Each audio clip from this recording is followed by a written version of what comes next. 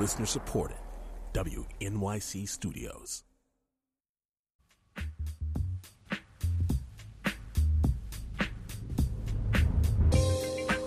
This is Tribeca Film Festival Live from WNYC. I'm Rachel Neal. And I'm James Ramsey. James, on today's panel, we're going to hear from comedian Amy Schumer. As in Roastmaster Amy Schumer? Absolutely that one. Roseanne, you have the voice of a parakeet and the face of a much fatter parakeet. And now, 3 years later, still a snarky, she has her own show on Comedy Central. My dream breakup. Amy, a high school graduate, is ready to change her relationship status with her boyfriend, Nick. Nick and I have been dating for 2.5 years. Nick is like such a great guy, but I know in my heart that I'm ready for something taller. Inside Amy Schumer just won a Peabody Award. And Schumer's also starring in a new Judd Apatow movie called Trainwreck, wherein she plays a train wreck. She's everywhere. Inside Amy Schumer is one of the 2 shows on Comedy Central with women as the main focus, and today we're going to get a peek behind the scenes of that show and learn all of its secrets. We'll hear from the show's staff of writers and producers, including Amy herself and head writer Jesse Klein, who WNYC listeners may know from The Moth and Wait, Wait, Don't Tell Me. Here it is, Inside Amy Schumer. I'm particularly delighted to be doing this intro as I was part of the original Comedy Central executive team all those many years ago. That was before the network had South Park, Jon Stewart, and certainly before there was a woman that starred in, wrote, and executive produced a show on Comedy Central. Amy talks about the stuff that nobody else talks about. She has a really good time making people laugh about some of the things that make us cry.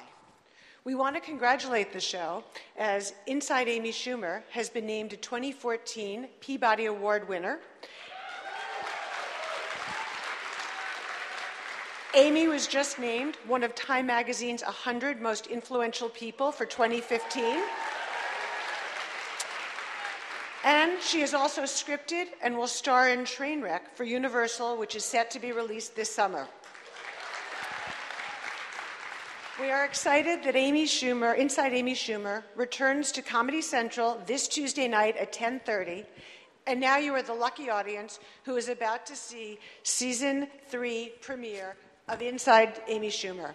After the episode, Sarah Vilkomerson will moderate a talk with Amy, the show's producers, writers, director, and DP, and I know you're about to have a great time. Thanks, Patty. Hi, everyone. Welcome. Thank you guys for being here. Can you hear? Oh, wait. Can you hear me? Hello?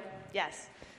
So as you guys all saw, there's a lot of very exciting guest stars on this season of Inside Amy Schumer, and I sort of wanted to begin with the last fuckable day, because there's some surprises in there, and I would love to sort of hear how that all came about. How did the original idea take shape in the writer's room? Jesse, I think you're going to need to take this scene we've been trying to make for 3 years.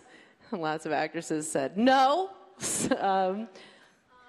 Yeah, well, I've clearly had my last fuckable day, and the rest is herstory. No, I think this came out of a conversation that we were having in the room at some point, just about actresses like aging out of Hollywood and how that happens, and just like women who were seen as like the ultimate, hottest, like ingenue, and like when do they know? And we just started talking about like there must be a moment or like a singular, at least a singular day. And then once the phrase "last fuckable day" came out of someone's mouth, we were like, oh, last fuckable day.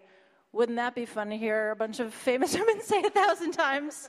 And and then it became a journey to find like the angels who ended up doing it. And it was like the most fun day we've ever had in our lives. Best day of our lives. Fair to say? Yeah. Okay. Best Cool. day of our lives. Yeah, and I think it was just we were just talking about it in the room and the observations we were making, and then we were like, oh yeah, Sally Field, like when Tom Hanks had like a thing, and then she was like his elderly mom, and we kind of couldn't get over that. And then more and more in Hollywood, you see that like a 65-year-old dude, and it'll be like Natalie Portman or the other one that looks like her. just like we're in love, and it's just.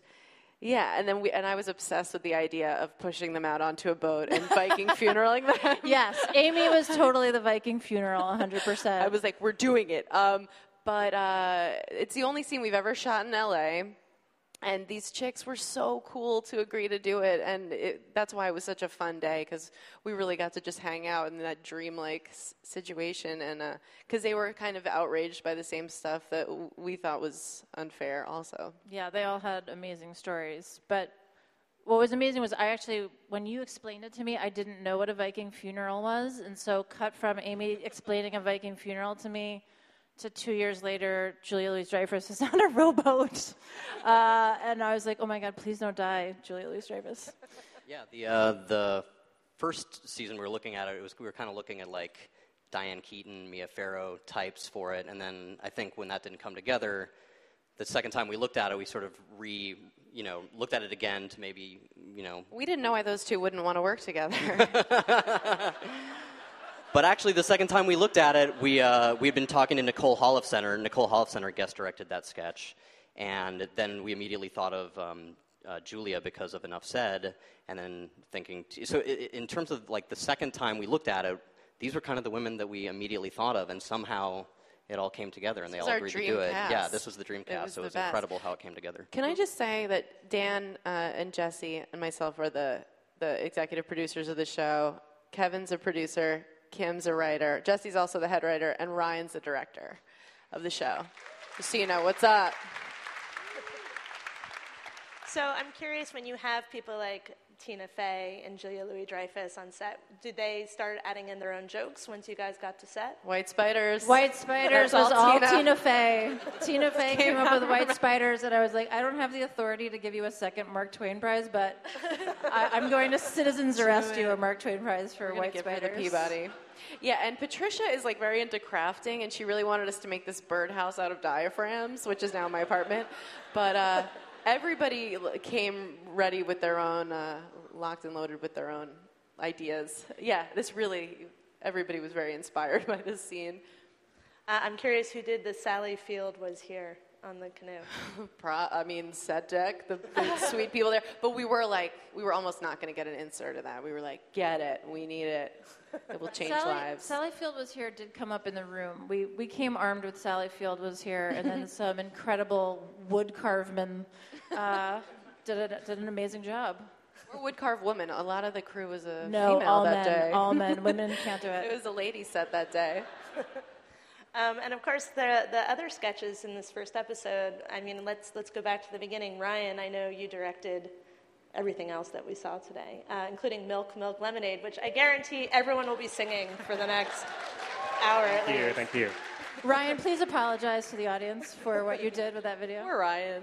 This is the first music video inside Amy Schumer history, right?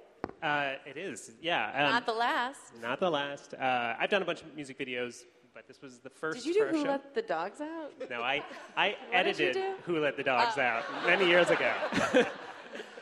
YouTube it. I have a cameo in the first couple seconds of it. I recognize you. But yeah, so I came up doing a lot of videos. This was the first for the show, and yes, certainly not the last. We have one more in this season that I think you're also really going to love. It doesn't have to do with shit, but hopefully you guys will still dig it.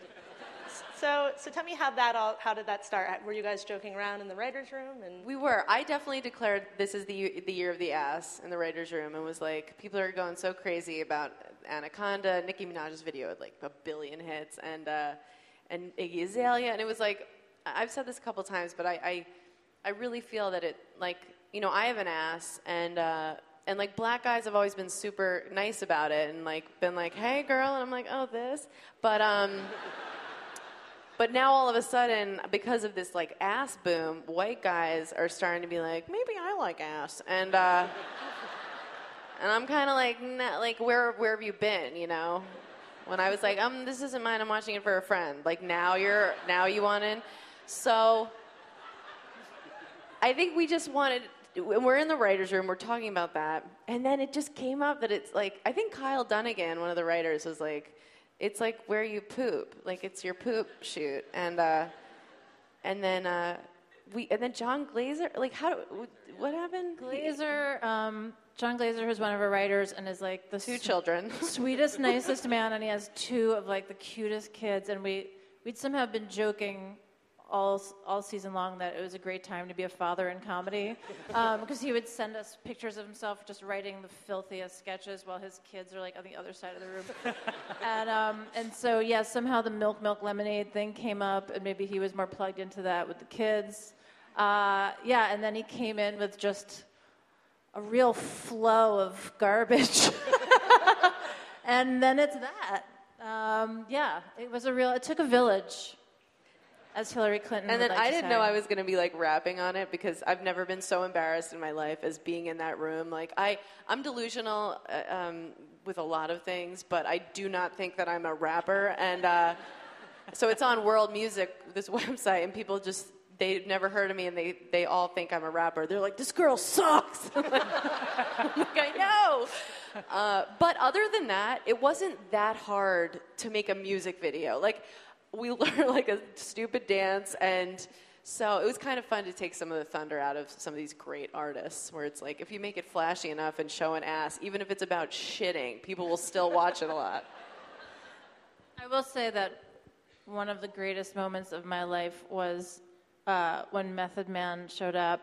And as usual, like when someone like that is on set, I'm basically hiding behind a tree. Like I'm too terrified of them. Becomes and like a fawn.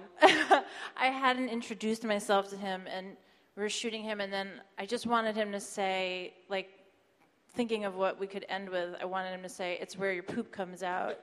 And then I had to go up to him and just be like, "Hi, I'm this pregnant lady with glasses.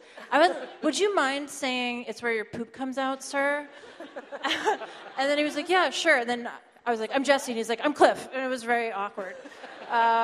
But he said it. You had originally asked Ryan to say it, and he was like, "Wait, what did you want?" And so then you were very much like, "Oh, hello." Yeah, like, no, just seeing her saunter over with like her laptop. I definitely tried to pawn it off on Ryan to ask, and then Ryan fucking pussied out on it. What? Sorry, Ryan I has couldn't real hear you. I have selective to hearing. go check something at the camera department. And getting Method Man and Amber Rose, how was that? They got it. They're part of my clique. Yeah. Method Man, I met. Well, I've been a Wu-Tang fan forever, and especially his, and just like could not love him more. And he did a role in Trainwreck, the movie I filmed this summer, and we hit it off. He liked my style. No, I just asked him, I was like, would you? Thinking he would just like not write back. And he's like, yeah, just like give me my call time. And then, and Amber Rose and I have strangely become friends this year. And she likes stand up, and we met in LA, and she's so awesome. And she, just neither of them take themselves seriously at all. She was so down to play. We were like, you don't mind saying, like, fart and break your glasses? She's like, no, I'd love to say that. So It's they really showed amazing up. when you say to people, like, things that you're very terrified of asking them to say, and then they're like, okay. Like, more often than not, they're like, yeah, I'll say that. You should try it sometime. Do you guys feel now with season 3, you feel like you've hit your stride in a way that you didn't maybe in the first couple of seasons? Is there like a confidence now that people know what you're about?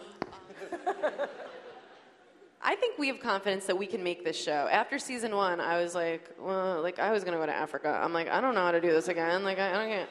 And then I feel like we figured out season 2, and now I'm like, yeah, we get how to make this show. That's how I feel. I came aboard season 2, did the whole second season, and you know when you do a whole season of a show, you by the end of it you really know what the show is. So this season was great because on day 1, every script I got and the whole writing team and everybody, I just knew what everything could be and should be right from the beginning. So it was amazing. I mean, I felt like we just hit the ground running, and the whole season is really strong, as you'll soon see. I think she said it best in one of the promos. It ends with Amy saying, "It's season 3. We're going to do whatever the fuck we want," and that's kind of how it felt in the room. Like we would pitch ideas, and whereas in previous seasons it might be like, "Oh, I don't know. Like, do you think people will be into this?" And now it's like we're doing what we think is the funniest and what makes us laugh, and people are on board regardless. Have there been sketches where you have to pull yourselves back and think maybe this is too much or maybe this isn't going to be okay for Comedy Central? Comedy Central's been so cool to us. Especially, we really went nuts this season and just broke any sort of rules that we had set up. I think less so with an idea for a whole scene that we've thrown out, more so like a joke where we'll be like I always think of this example. We were going to do a scene about how awful TMZ is and just how they they don't care where you are, and we were gonna have one of the reporters come up and have a celebrity carrying a baby coffin, and then and then we were like, do we want to be on set with a baby coffin? We were like, no one wants to see that. So I think that might have been your call, Jess. It's unanimous. No Jess baby is like, coffin? hey. Okay. Yeah, usually it's Jessie being like, hey, maybe we don't want to be. Yeah, but can you guys think of a? I only thought of baby coffin. Other than that, Yeah, the network's never tried to talk us out of something. We've talked ourselves out of a couple things. I still want to figure out the Dirty Dancing sketch that Nagel pitched, but beyond that. shout out to Michelle Gainless, who's here. Yeah. Hi, Michelle. Gainless. Of Comedy Central, the goddess of Comedy Central. Gainless fans. Can you elaborate on the Dirty Dancing sketch, or is that? I really don't think we're going to ever be able to make it dance. Yeah. Do you want me to say it or just decline? I don't want to tip the joke in case we get to do it. Let's let imaginations run wild. Yeah.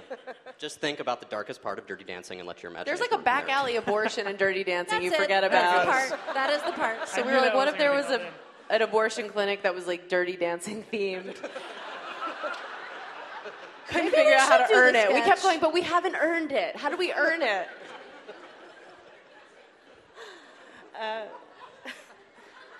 Dan, you've said to me that you feel like the show is a abashedly, pro-feminist show, but it didn't always intended. It sort of happened organically.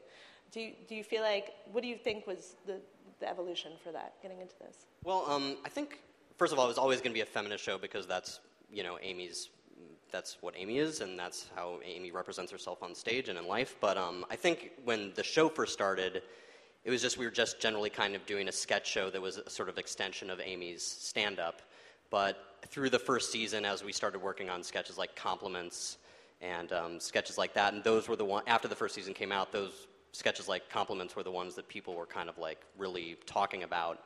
It started to feel as we went into season 2, this seems to be the sort of types of material that people are responding to, and so we spend a little bit more time focusing on those.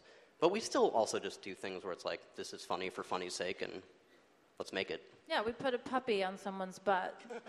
I mean, we found a way to get dogs in most scenes this season. But I'll also say this, I think there was a part of, especially Jessie and I, who the first season, I think we thought that our sort of feminism, it still felt like something we had to sneak in. We do follow Daniel Tosh's show on Comedy Central, so we're trying to retain viewers and get viewers, and we want people to, and also make the show that we want to make. So we thought we were kind of tiptoeing, we'll just, I think the AV Club said that our show is the equivalent of putting shaved carrots into brownies. And I loved that, and we thought we were being really slick, but then Jess and I were I guess everyone sees what we're doing. yeah, maybe one person at Smith College will decipher our secret codes, and then it wasn't quite that. No, everybody.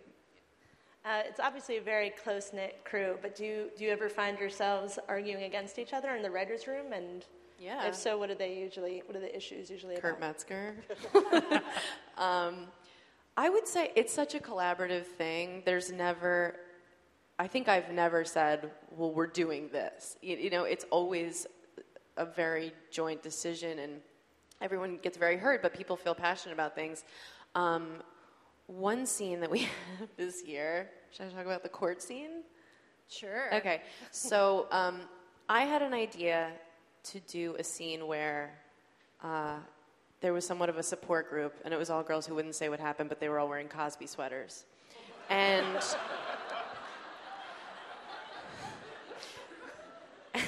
we were we want to address this. We don't want it to go away without us getting to comment on it.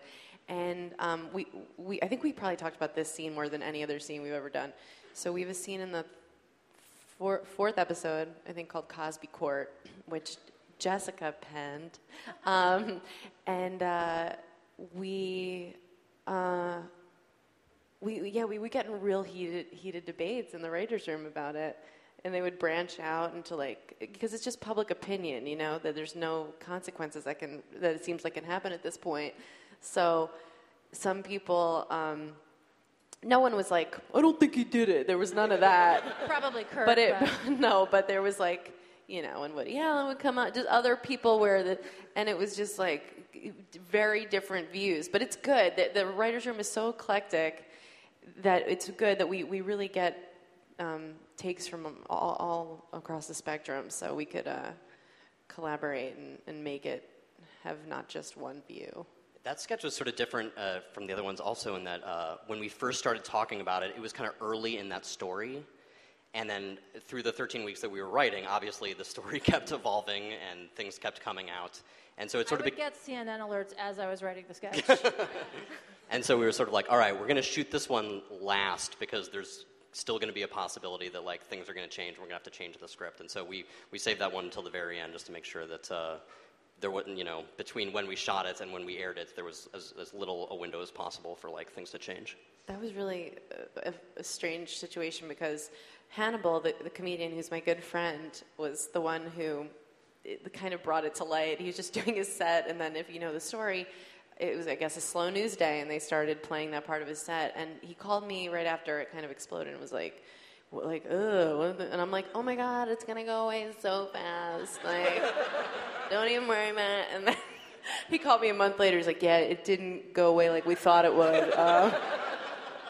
You're listening to Tribeca Film Festival Live from WNYC.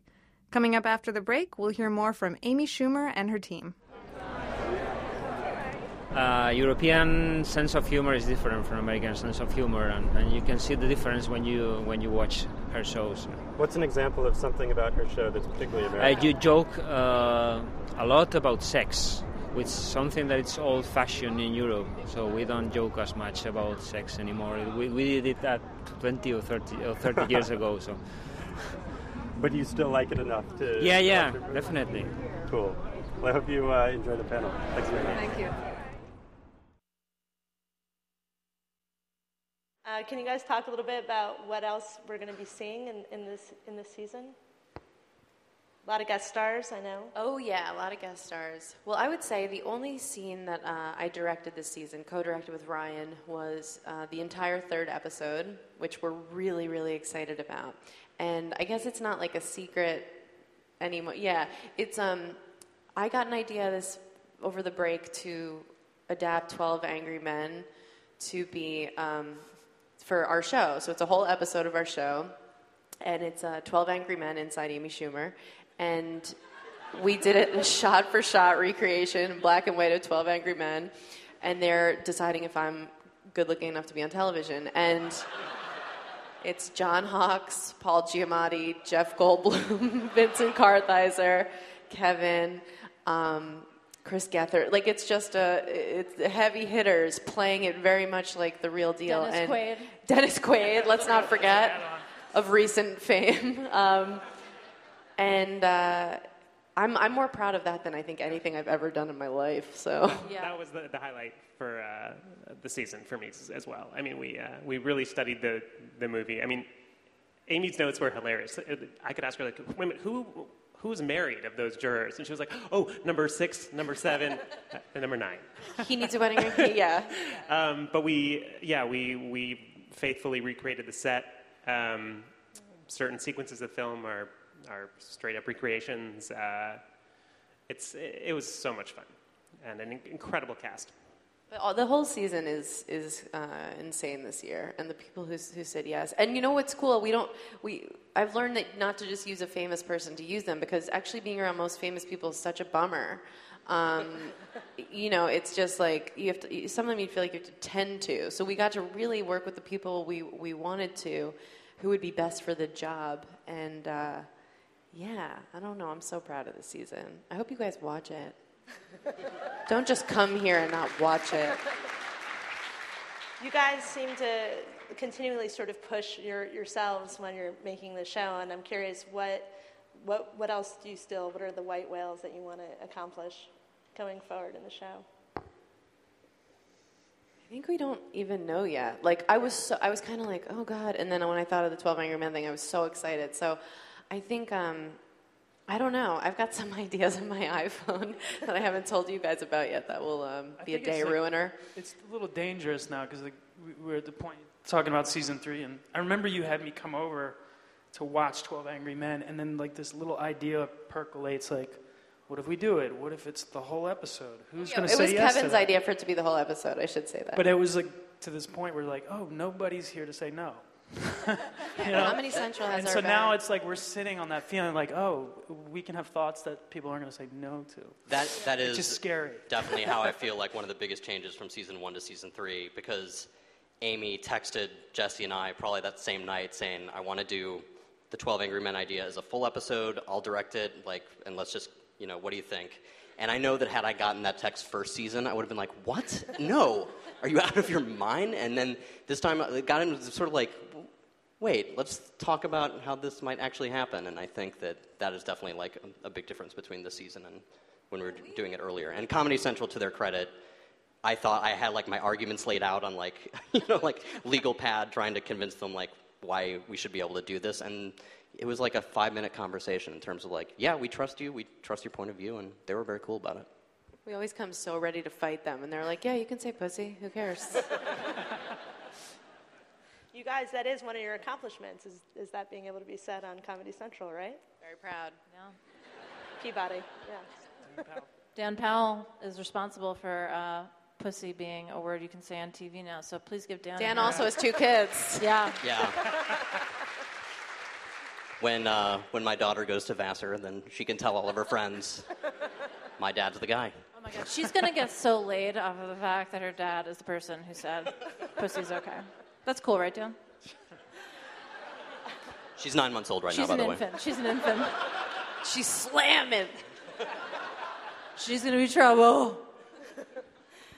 When you pick the subjects for Amy Goes Deep, how do you guys go about deciding who you want for that segment? It's really like just who we're interested in talking to. Yeah, like especially this season, it's not like trying to be creative. I'm just like, who are people I would want to have a conversation with? And I know Bailey J for a while now, and I was like, you'll love her. We need to have her on. And then we wanted to talk to a gigolo and really like find out what's up. And then also I just like got drunk on a cross country flight with this guy, and he was like 89 or 94 or something. This guy was next to me. I wasn't going to drink, but then he got a drink, and I was like, well. And he was so cute. He was wearing like a little bow tie, like a little fancy suit. And we said cheers, and then we started talking. And when we said cheers, he almost like punched me in the face with how much he missed. And I found he was blind. And he had a wedding ring, so I was like, how'd you, tell me about your wife, like, kind of drunk, thinking I was going to get this, like, beautiful, and he's like, I'm married to a guy, and I was like, oh, how'd you meet him still, like, romance? He's like, oh, we were just, like, cruising for dick, and he's, like, 94 years old, and we just hit it off and got drunk on the flight, and I was like, you should be on the show, so him and his partner we talked to.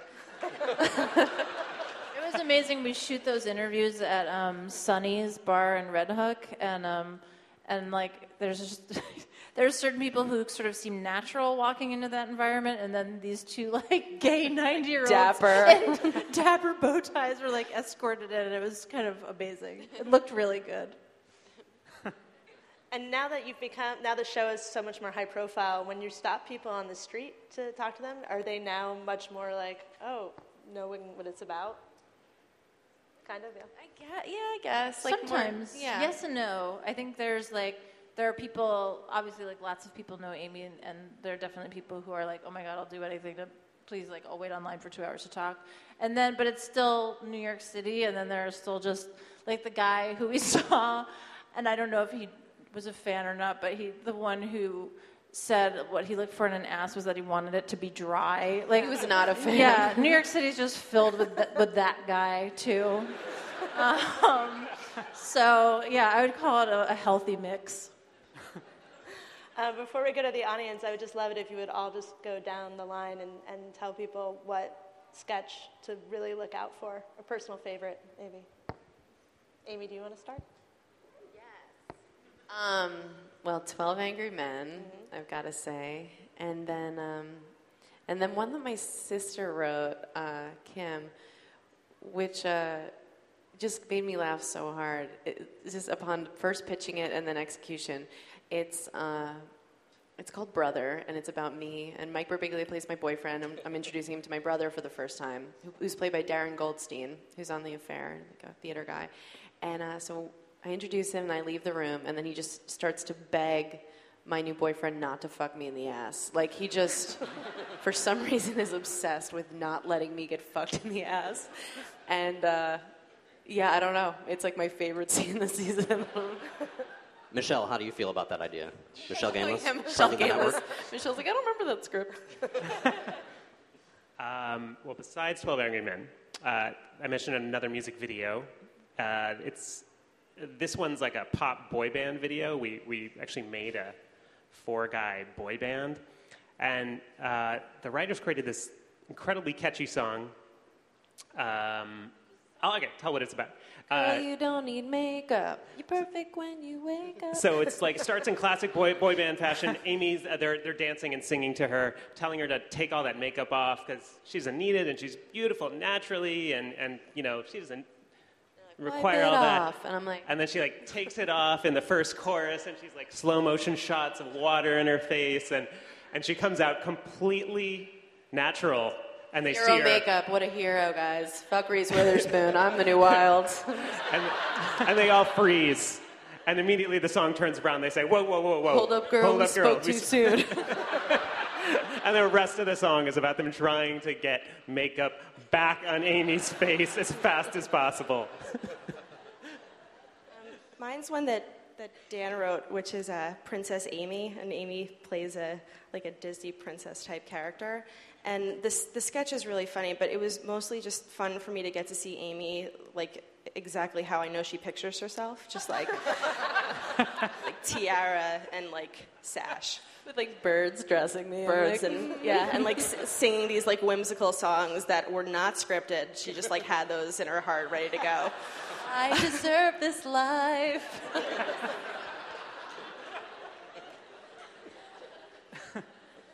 End up getting beheaded. Like, don't just let them think. You know, that was also why I really like that scene. That sketch too. It's like one of these things where we go on location after location, and you realize you never have to leave New York for any location because when you see this, it looks like some medieval English village and castle, and we were in Harlem. I guess 12 Angry and Kim wrote one that's based on the Crucible. So this is our like college theater season of the show. That was just really fun. A lot of great people in it. That's another location that we were like, isn't it the oldest building in New York? What was yeah. It's the oldest. Yeah, it was like from 1690, this meeting house on Northern Boulevard in Queens that they actually let us shoot in. We weren't allowed to drink I was just thinking they wouldn't let us drink in there. We were so mad. Sorry, judgmental Tribeca audience. We drink on this show. I'm ashamed to say that it's one that Kurt wrote called "Say Fine to the Shirt," and it was. But part of it is like it's like loving like the Charlie Brown Christmas tree because it's this really stupid sketch that was just like a parody of Say Yes to the Dress, and it's like a guy who just his girlfriend drags him to go pick out like a second shirt to own, and Justin Long agreed to play the boyfriend, but for a series of like very boring production reasons, we ended up like having like maybe 45 minutes to shoot the sketch, and usually we shoot a sketch in like 5 or 6 hours or a day, and there was like a blizzard going on, and anyway. It somehow, for something that was so silly and dumb and got shot in like less than an hour, it really makes me laugh. And it literally starts with the voiceover saying, if you've seen the show Say Yes to the Dress, you'll understand the concept of Say Fine to the Shirt. Which is, it's like the laziest thing, but it really makes me chuckle. And Justin Long was super, super funny in it. Well, my favorite of the season is definitely Girl, You Don't Need Makeup, but since Ryan already took that, there's a sketch in our 4th episode where Amy plays a guest on a talk show. And the talk show host, I can't say who it is, and we're not allowed to, so tune into the 4th episode. But Jesse and Amy worked on the sketch to just make fun of all the sort of tropes of like a young ingenue movie star being on these talk shows, and it just kills me. It makes me laugh every single time. But the one thing I do want to point out in terms of what they were talking about production-wise is something that you might not know when you see the show is that makes what Amy and Ryan do so impressive is that we write the show all in advance, and then the entire show is shot straight through. We don't do like an episode and then go back and write another. And everything is done working backwards from locations. So we don't shoot like one sketch, then another. Everything's cross-boarded, and we just shoot kind of bits and pieces. So there might be a sketch where like Amy shot the first half of the sketch in like early, October, and then shot the rest of it 2 months later. And Amy has to remember all the nuances of the performance because it might be cutting continuously from one scene to another, but it's like a month and a half later. And Ryan also, who directs everything, has to keep track of like this immense amount of information in terms of like getting all the sketches together. I guess we are heroes. Well, it never gets talked about. It's something that's so impressive to me, so I wanted to point that out. Along that, I want to thank Kevin because Kevin helps me so much with all that. When we're juggling so many things, and there's, some days we're touching 4 sketches, and it's hard for me, it's hard for Amy, and I feel like Kevin, you more than anyone, you're always really focused on the story and where it's tracking with the characters, and you always just say a few words before we roll. It gets everything where it needs to be. Kevin Kane is like the ghost everything of the show. He seriously, yeah, can you please? He's why we're still on. Kevin, he'll whisper things. He walks around, he's very shy, but he kind of slithers around making sure that the show is the best it can possibly be. Kevin's also the nicest guy, but whenever he's on screen in the show, he plays the biggest piece of shit. Oh, yeah. It's the only thing Amy lets me play. Yeah, I'm like, I see Kevin in this role. He was in the threesome scene the first season, and then he's in the Chrissy Teigen therapist scene the second season, and then this season he's in 12 Angry, but also a scene called Recapping, where I don't know if this has ever happened to you when a guy like right after you have sex like wants to talk about what you just did, and it's so disgusting. Kevin's the guy that does that. You're listening to Tribeca Film Festival Live from WNYC. Coming up after the break, we'll hear more from Amy Schumer and her team. I'm from WNYC Radio down the street, and we're broadcasting the panel. Do you mind if I ask you a couple questions about what you thought? I like the part about the ass. That was the best. That was the best part. Yes, yeah, very funny. I think we're going to go to the audience for questions. Yes, sorry.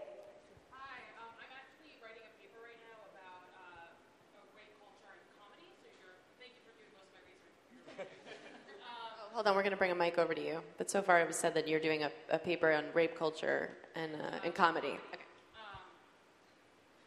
Is it on? No. Do you want to maybe help out? It seems like you're the guy that should kind of hook that up. You don't know. I don't know why you're looking at me. I'm just like up here like...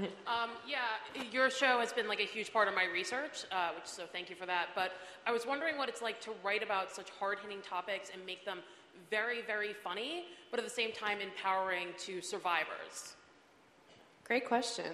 Well, I would say, first of all, thank you for like understanding that that's what we're doing, and we're not just like rape's hilarious, because it's always a risk. Because some people will always be upset just at hearing the word, and you can maybe look at that scene and think we're making light of something so serious, but what we really are trying to educate, and but that's not always clear.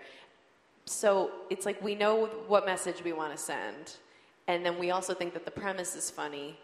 And then we'll go to town. There was a time where at the end of that scene, there were some statistics. It said 3 out of 100 rapes on campus ends in conviction. And then we decided, no, it's too heavy-handed. You get the messages from the scene. And our hope is that people will laugh at that, they'll think it's funny, and that maybe they'll think, oh no, I shouldn't film it. Like maybe something will get in there and actually help the culture. And some of our scenes are just stupid and about a girl farting when she's scared, but then some of them, if it has to deal with rape or something that heavy. I mean, first of all, rape is good fodder for comedy because it's the worst thing in the whole world. So it's this untouchable. So we know what our intentions are, so we're never worried about going there if we know we have good intentions. And really with just collaborating and checking with each other. Is this too much? Especially last season, the military video game one, which was about rape in the military, that was also, we had to really, it's such a fine line so we're doing our best to have people not check out or get offended, but still get the message and laugh. Is that what you asked? Another question? Yep, also. Thank you. Hi, it works, everyone. I'm Natalie. I'm an actress, writer, comic. I love the show, really excited about it. What sort of advice, kind of cheesy advice, rewind 10 years when you were doing mics and everything, were you just like, I gotta persevere, I can do this, like this is what I envision for the future?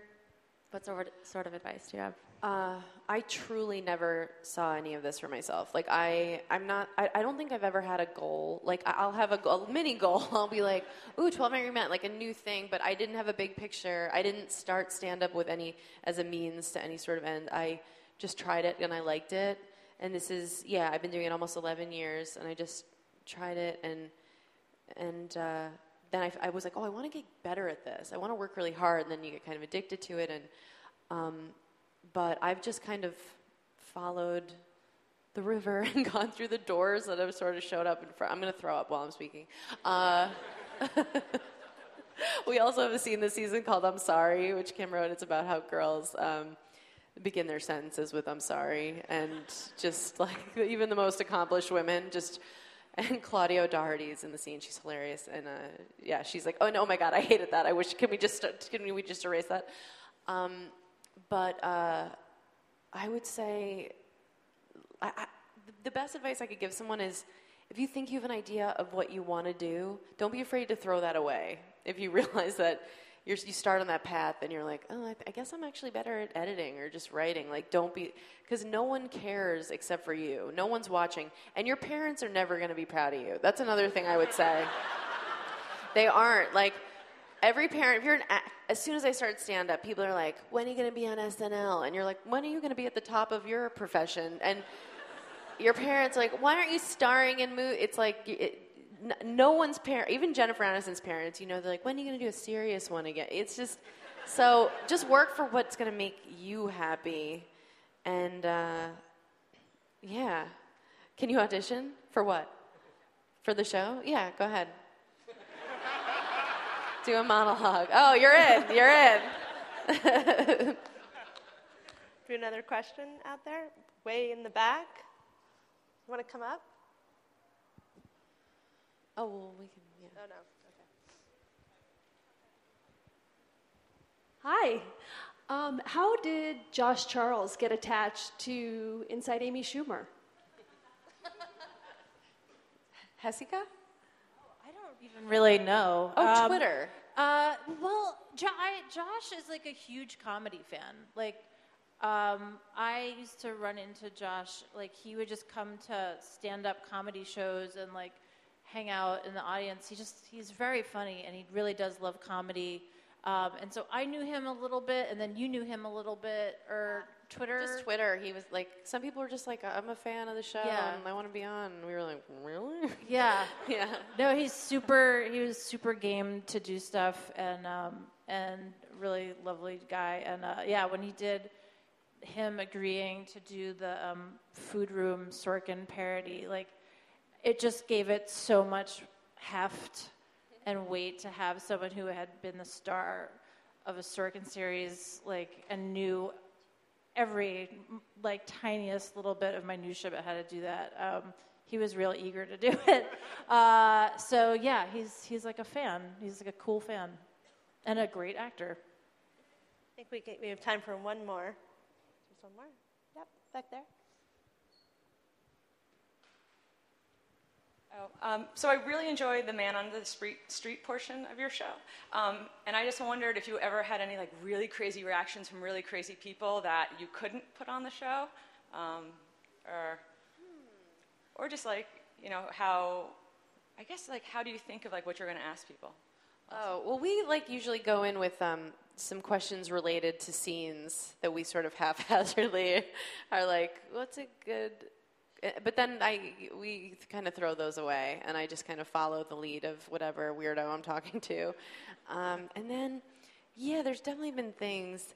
Sometimes it gets dark. Like sometimes people feel the camera on them, and they feel really vulnerable, and then they'll just start like telling you their worst insecurities or their fears, and get a little emotional. And nobody wants to see that on this show, so we give them a hug and we move on.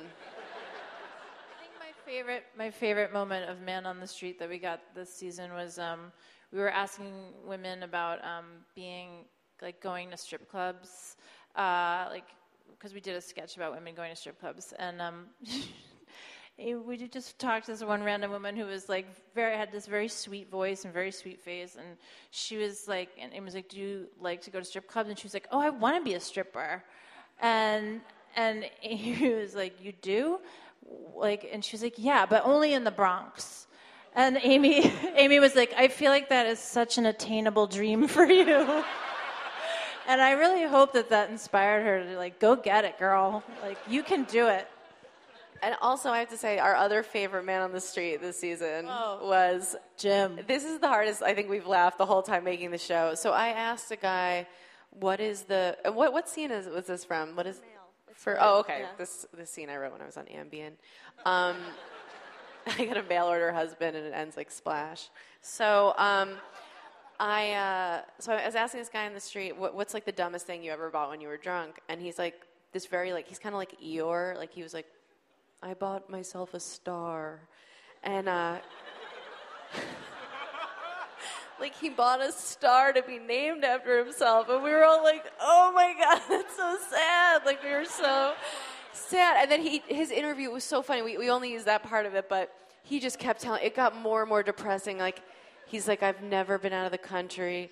He hadn't on a date for it. Was just, but he was such a sweetheart. He slept with like 2 women.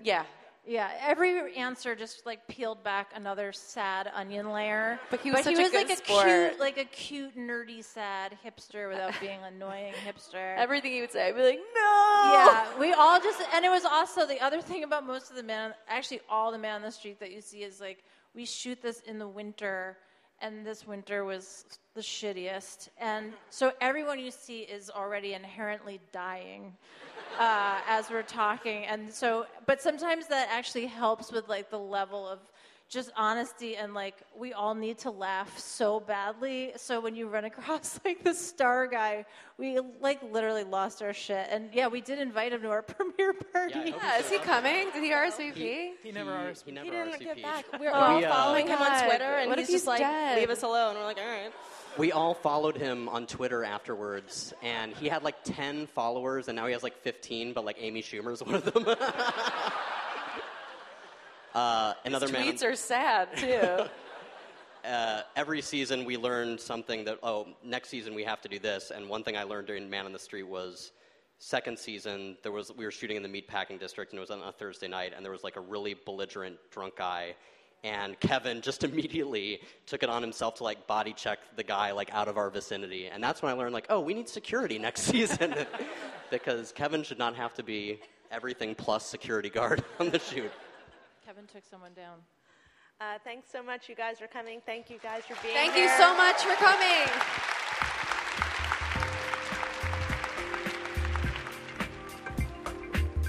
On the next episode of our show, we'll hear from Courtney Love about a new Kurt Cobain documentary, Montage of Heck. That's next time on Tribeca Film Festival Live from WNYC.